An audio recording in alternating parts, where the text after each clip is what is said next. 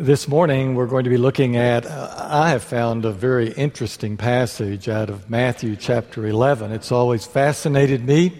You know, some passages really convict you, and that's part of the purpose of the Word of God, is to convict, to rebuke. This is a great passage of encouragement. Chapter 11 of Matthew follows chapter 10 of Matthew. That's just sort of the way things happen there. It's kind of hard to parachute into the middle of the book of Matthew, but in this passage, Jesus has just finished giving his disciples, his 12 apostles, some very specific instructions. And now an event occurs involving John the Baptist, who is in prison. John has been thrown into prison for being audacious enough to criticize Herod for stealing his brother's wife. I mean, how could you criticize that? But John the Baptist has criticized Herod. He's now in prison. And so Jesus and John the Baptist interact through some intermediaries. I hope that kind of sets the stage for you. Let's be standing, please, as we hear this, the Word of God, a challenging word, but as I said, a word of encouragement. After Jesus had finished instructing his 12 disciples, he went on from there to teach and preach in the towns of Galilee. When John heard in prison what Christ was doing, he sent his disciples to ask him, "Are you the one who was to come, or should we expect someone else?" Jesus replied, "Go back and report to John what you hear and see. The blind receive sight, the lame walk, those who have leprosy are cured, the deaf hear, the dead are raised, and the good news is preached to the poor. Blessed is the man who does not fall away on account of me." As John's disciples were leaving, Jesus began to speak to the crowd about John. "What did you go out into the desert to see? A reed swayed by the wind? If not, what did you go out to see? A man dressed in fine clothes? No. Those who wear fine clothes are in kings' palaces. So then, what did you go out to see? A prophet? Yes. And I tell you, more than a prophet. This is the one about whom it is written, 'I will send my messenger ahead of you who will prepare your way before you.' And I tell you the truth. Among those born of women, there has not risen anyone greater than John the Baptist. Yet, he who is least in the kingdom of heaven is greater than he." May God bless the reading of his word. Okay, here's the situation. I want you to paint a picture in your mind or go back and recapture a scene in your life. You're listening to a lecture. Now, that's not much of a stretch. That's kind of what's happening right now. But take yourself and put yourself either back in a classroom or perhaps in a training session at your job, and you're listening to some instruction that you've got to understand and you've got to know in order to pass the test that's coming, or perhaps to do your job properly and to keep your job. So as the person is lecturing to you, it dawns on you, you're really not understanding what's being said. And you think back what he said here and here and here, and it's just kind of getting all jumbled up, and you don't know what's going on, and a feeling of panic begins to arise in you because you're thinking, what am I going to do? I'm going to be tested on this, or they're going to expect me to do this job, and I don't know what's going on. So you look around the room to see if anyone else looks frustrated, and everybody's just kind of sitting there nodding like, Think, man, I must be the only dummy in the room. Everyone else seems to be getting this, and I don't understand what's going on. And finally, the lecture is over, and the lecturer looks out at you and says, "Okay, any questions?" And you feel your hands start to go up because you have a lot of questions. But you look around and no one else's hand is going up. So you're weighing, okay, do I reveal, that I'm incapable and I don't get it when everybody else seems to, or do I go ahead, what am I going to do?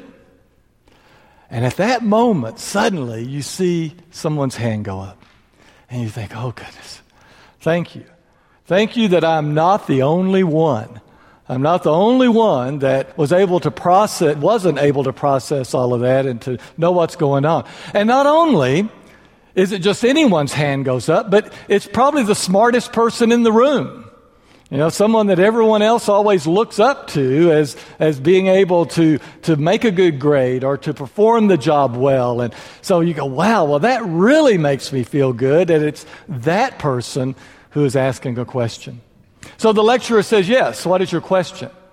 And the question is asked, and you go, wow, that's exactly the question that I would have asked.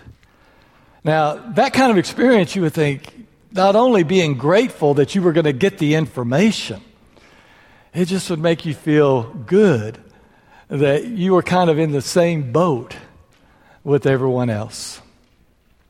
Well, that's kind of what's going on in this passage that we read out of Matthew chapter 11.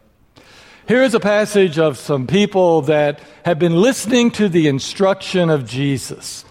As we said, chapter 10 is filled with Jesus talking to his 12 apostles and telling them some of the most difficult sayings that he gave to these apostles during their 3 or 4 year training period that they went through.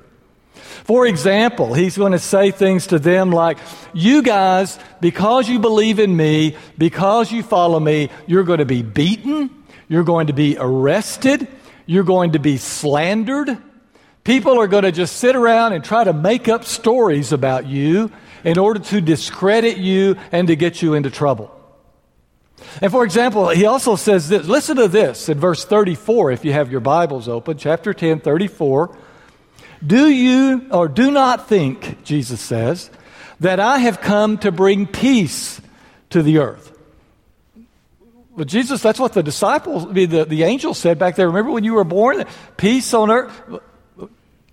Do not think that I have come to bring peace to the earth. I have not come to bring peace, but a sword. For I have come to set a man against his father, and a daughter against her mother, and a daughter-in-law against her mother-in-law.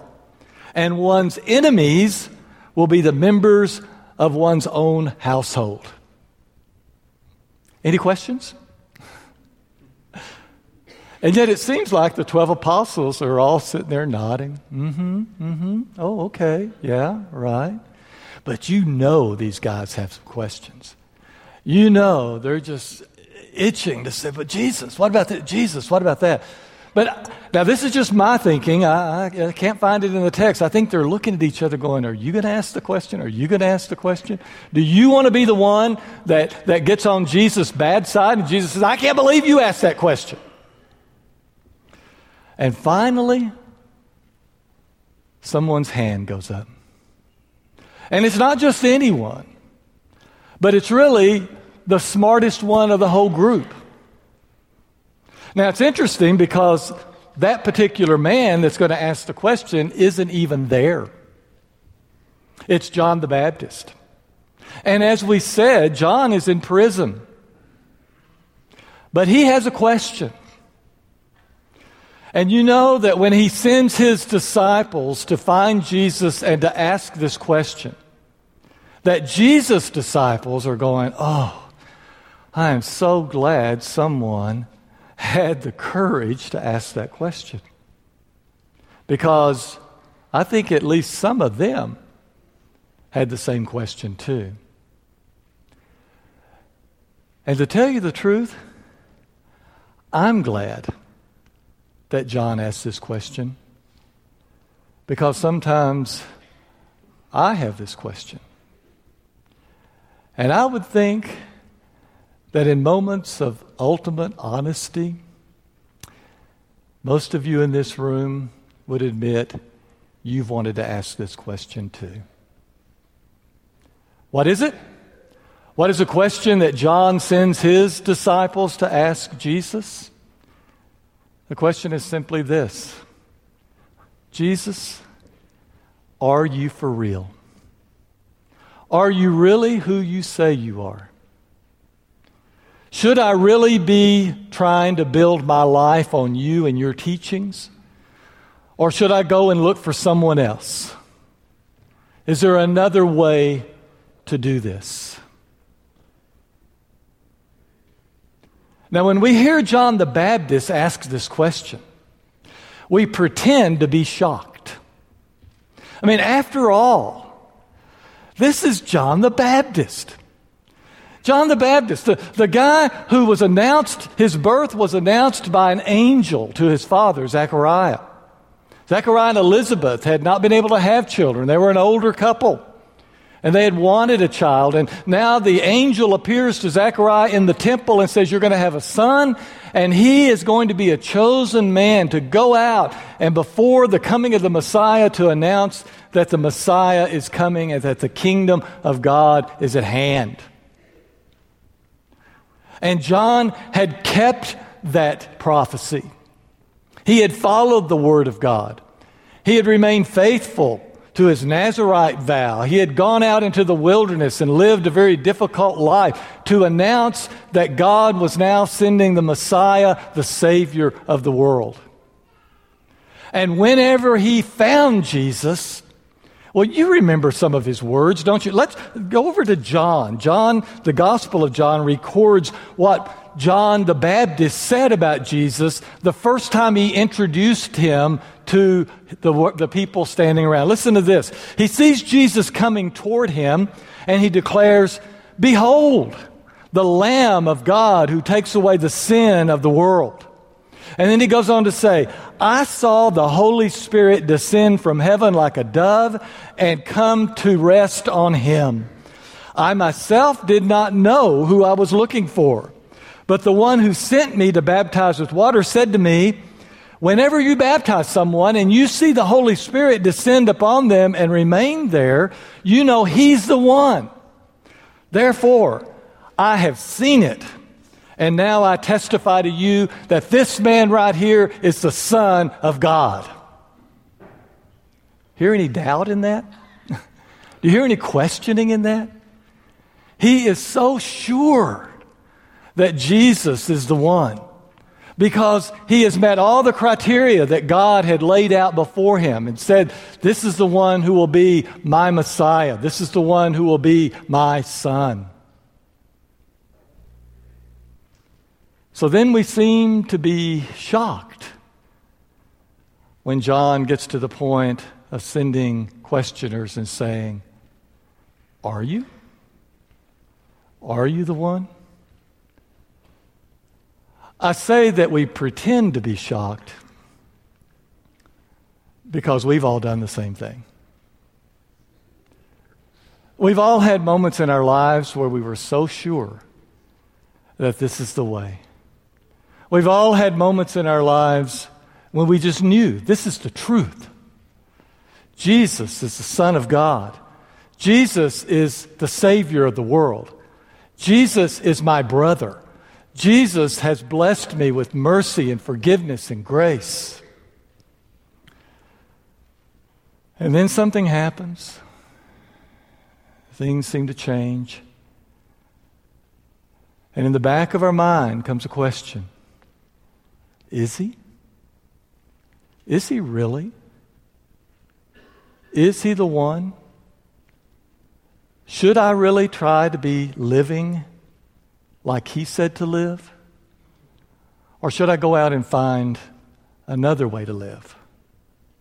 Is there someone else out there that can help me? What brought John to this point? Why did John move from being so sure to questioning? Well, there's a couple of things we can notice. One, he's in prison. Wow. You know, here he is out doing God's work, and where does he end up? In prison. Now, I don't know what first century prison was like, but I don't think I want to do it. I do know from reading that first century prison was not a destination. You didn't get sent to prison and they say, okay, because of what you did, you're going to serve 5 years and then we'll let you go. No, you were just thrown into prison indefinitely. But it was really a way station until the ruling powers could decide what they wanted to do with you. And there were two options. One is to exonerate you and say, we're sorry, we made a mistake. We realized we got the wrong guy. You can go free. The other option was execution. They didn't keep people around that were guilty. They just got rid of them. Well, John pretty much knew that Herod was not going to apologize to him and set him free. So he pretty much knew what was going to happen to him, that eventually he would be executed. Things aren't going well for John. And can't you understand why that would cause him to stop and say, wait a minute? I don't know what he expected his later years to be. Just guessing. Maybe he thought, okay, God has sent me out to do this mission. It's going to be a tough mission. I'm going to live out in the wilderness. I'm going to eat bugs and honey, and I'm going to preach this difficult message. And then whenever the Messiah comes, everything will get better. Maybe I can retire. Maybe I can find a little comfort in life and enjoy the rest of my life once I've done this job. It didn't work out that way. Things have gotten really tough. And when things go bad in your life, sometimes you begin thinking, is all this real? Is all this really working? It's happened to me. I think it's probably happened to some of you. That it's in those difficult times of life that you begin wondering, is this working out for me?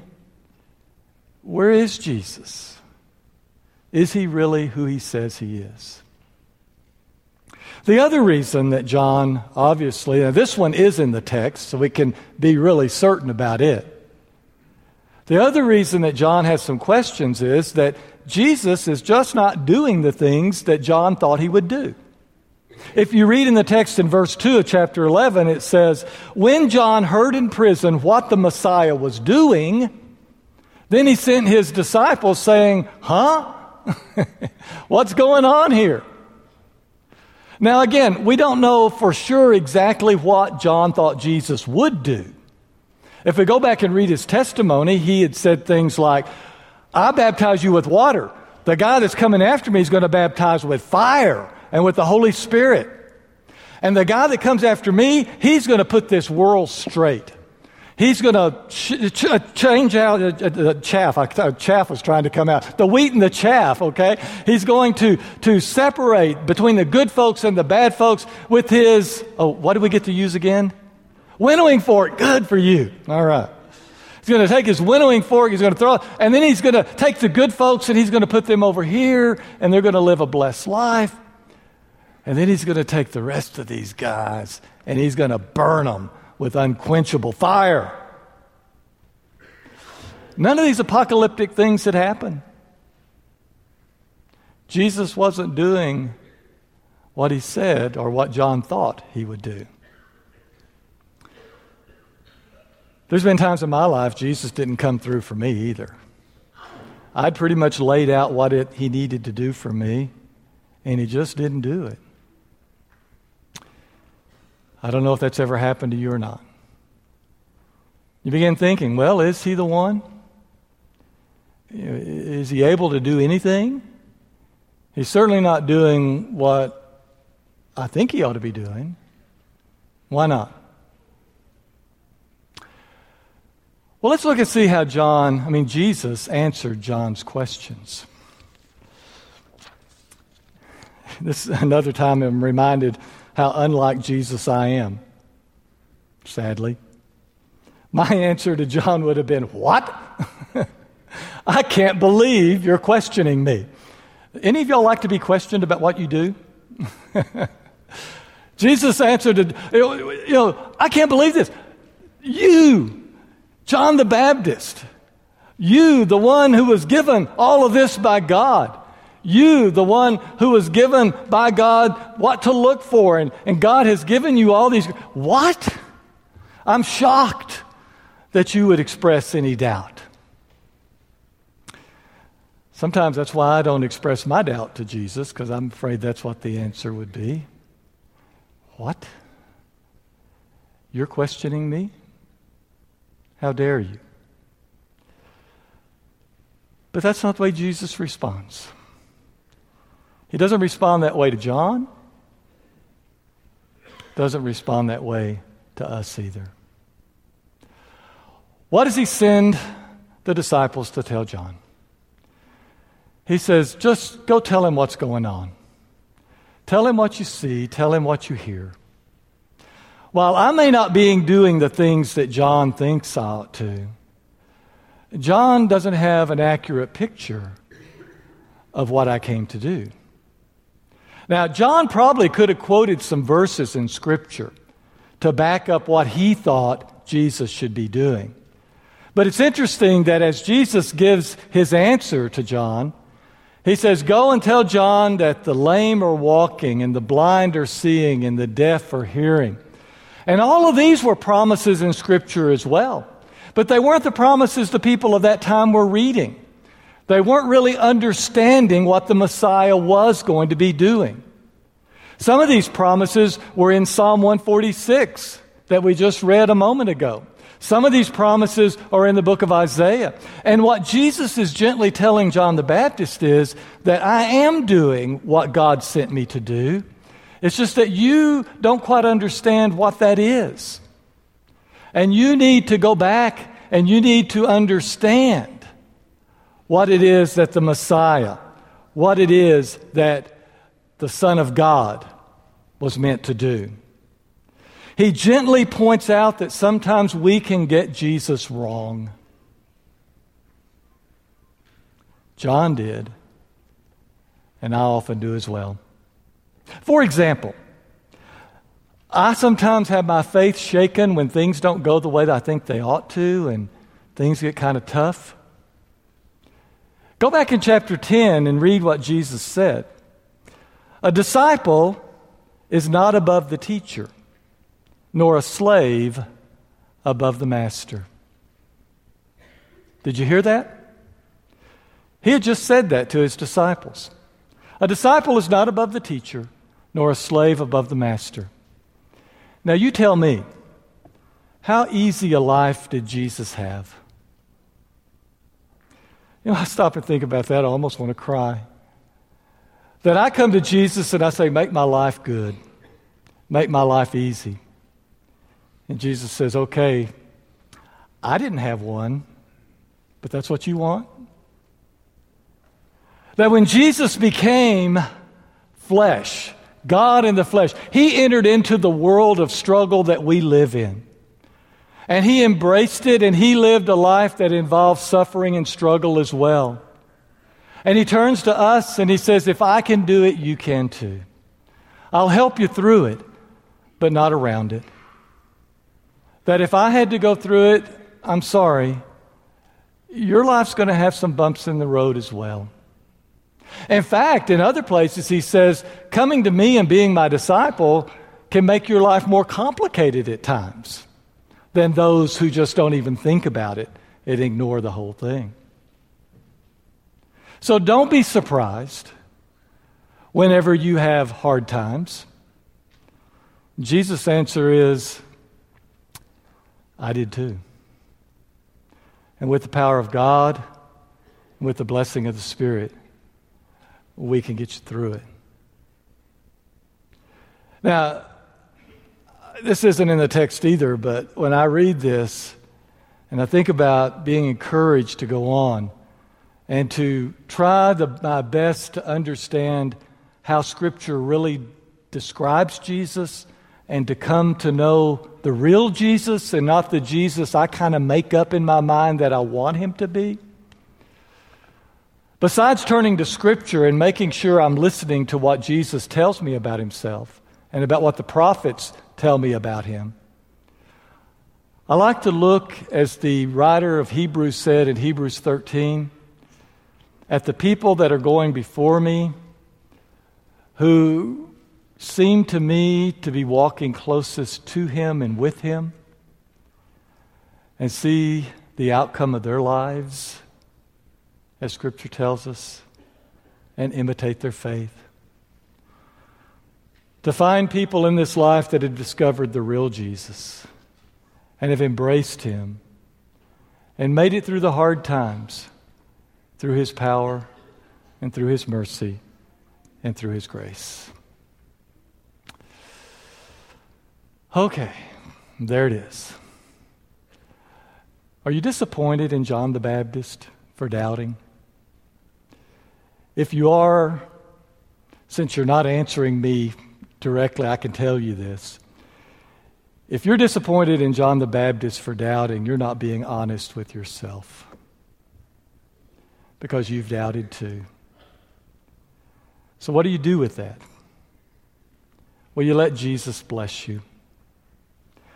Because while you may express your doubts to others and shock them, you don't shock Jesus. He's not surprised you struggle. He knows it's a struggle. Listen to what he said about John the doubter, John the Baptist, John the one who was supposed to be such a paragon of faith and expressed his doubt. Listen to what he said. Truly I tell you, among those born of women, that's most everyone, by the way, among those born of women, no one has arisen who's ever been greater than John the Baptist. Now, that makes you feel better, doesn't it? But the last part's even better than that. He goes on to say, yet the least in the kingdom of heaven. How many of you feel like if you're in the kingdom of heaven, you're one of the least? The least in the kingdom of heaven is even greater than he. Jesus really does love you. And he loves you even when you doubt. And his words to John come across to us. Blessed is he who doesn't stumble. Just keep on. Hold on. Don't let your doubts shock you, because Jesus is going to keep you anyway. Let's stand and sing.